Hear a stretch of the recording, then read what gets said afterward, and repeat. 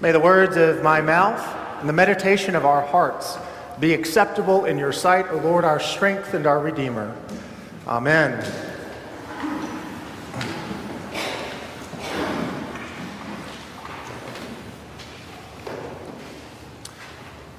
Well, happy Father's Day.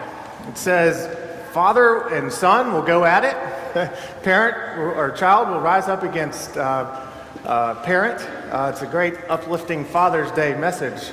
I'll go a little bit earlier in Matthew, start there.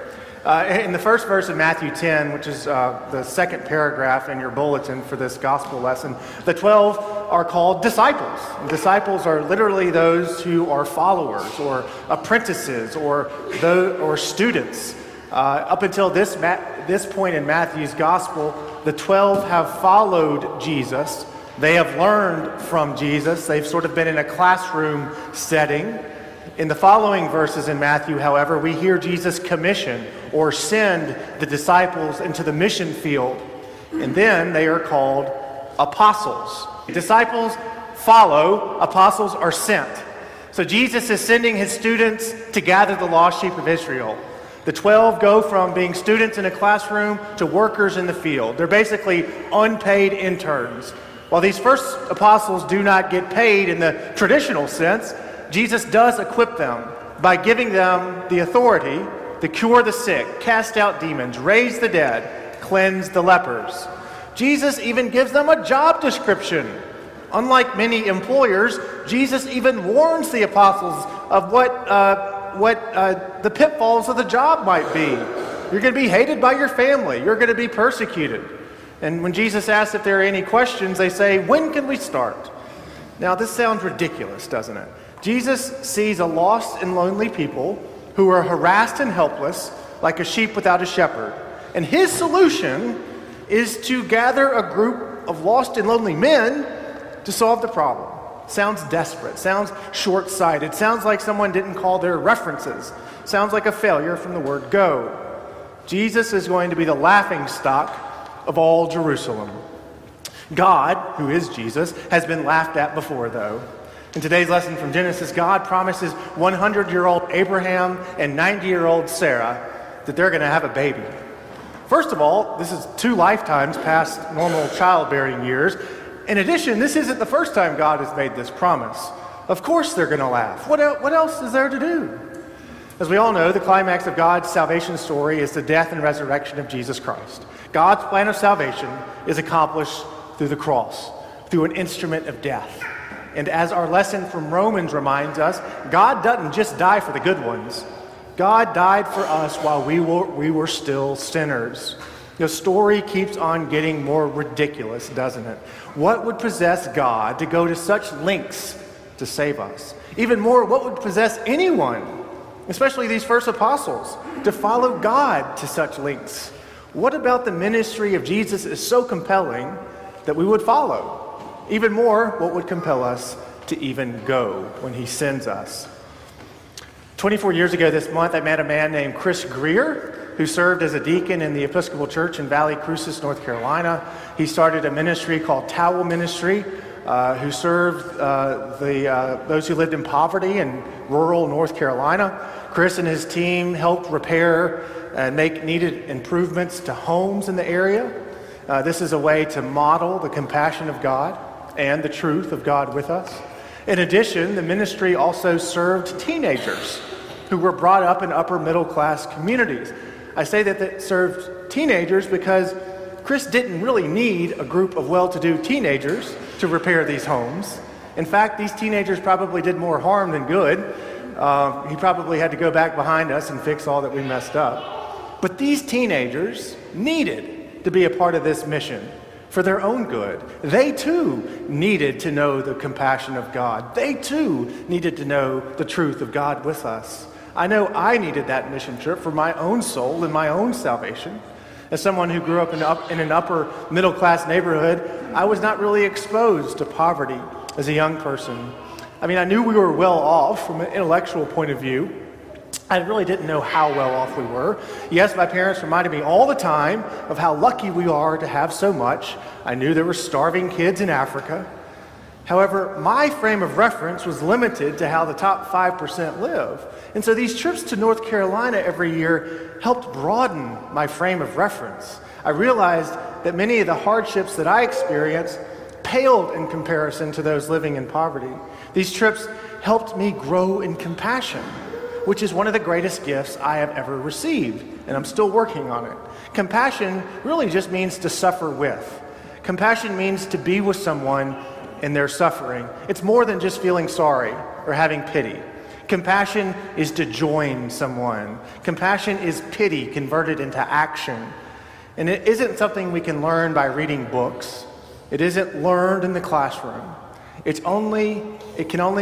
a gift only gained from experience when we go out and see the world. So Jesus not only sends the 12 out for the sake of the world, but also for their own sake, so that they can grow in compassion. Thanks to Chris Greer and a host of others, we were given the gift of compassion on those mission trips. If there's one thing the world needs more of, it's compassion. There's no such thing as too much compassion. For it is compassion that compels us to follow Jesus.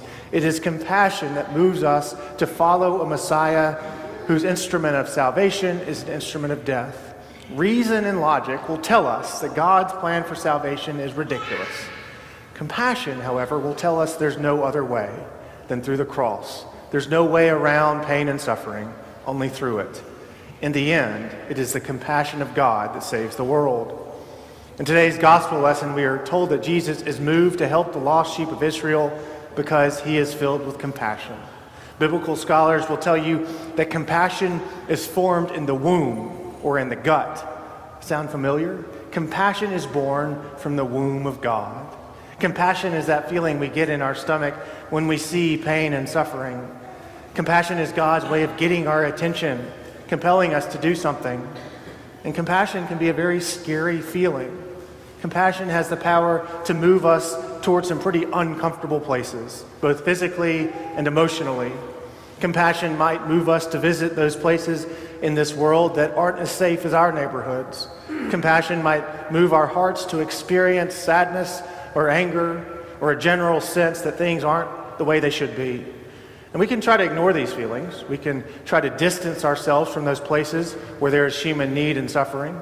By doing so, I believe we're only shutting ourselves off from the gift of compassion, ultimately from the heart and soul and womb of God. Compassion can render us powerless, make us feel unequipped to address the immense pain and suffering in this world. And I think that's kind of the point. We can't fix all the world's problems. Sure, there are plenty of fixable problems, and we as a society have an obligation to try and fix them. However, most problems require more than a handyman or expertise. For example, according to the Gottman Institute, 69% of marital problems are perpetual. That means only 31% of problems are resolved. And these percentages come from marriages that don't end in divorce. So how do all these marriages survive, even thrive? Remember the vows that we made? I am with you for better and for worse, in sickness and in health, in prosperity and adversity. I am with you until the end. And this is why marriage is considered a sacramental rite, because marriage is an outward and visible sign that God is with us, no matter what. When Jesus sends the 12 out on a mission to gather the lost sheep of Israel, he tells them to take nothing for their journey, rely on the hospitality of strangers. Other than being given the authority to heal a few diseases, the only thing they have to offer is the good news of the kingdom. News that says God is with you no matter what. A truth revealed fully on Calvary when Christ is crucified. In the end, only the promise of God with us can provide any kind of lasting hope or healing. God didn't send his son to fix a broken world. God sent his son to love a world that is short on compassion. God didn't send his son to fix the world so we could go back to doing things like we did and just break it again. God sent his son to love us so that we might grow in compassion and soften a world that has been hardened by sin and indifference. This past week during Vacation Bible School, our young people worked on a few outreach projects to help serve the hungry in our community. In a small way, their frame of reference was broadened a little bit, room to grow in compassion. I think that's really important. I'm glad we did that. But I encourage us to take the next step. Consider taking your children, your youth, to Avondale one Thursday this summer to feed the hungry. Or you might go to First Light, a shelter where we serve women and children a meal once a month. Like some of our families, maybe this will become a part of your regular rhythm in life. You might also look into sending your child or you yourself going to Sawyerville or special session. I know some of our adults took a meal to Sawyerville this past week. Emily was at special session with Bartley.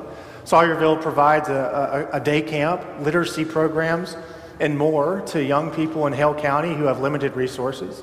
Special session at Camp McDowell provides an opportunity for adults with disabilities to have a summer camp experience where they sort of are freed from the normal limitations of this life. Now, by doing these things, we're not going to end world hunger. We might raise the literacy level of some. We're not going to cure any chronic diseases. But you will share and find the compassion of God. You will share and find the truth of God with us, no matter what. You will share and find the good news of a kingdom that inspires hope in a world full of despair. And that, my friends, is why we follow Jesus. Even more, that is why we go when Jesus sends us. You might be asking, when can we start? Just as soon as you can. The harvest is plentiful, and the laborers are few. Amen. And now we proclaim our faith with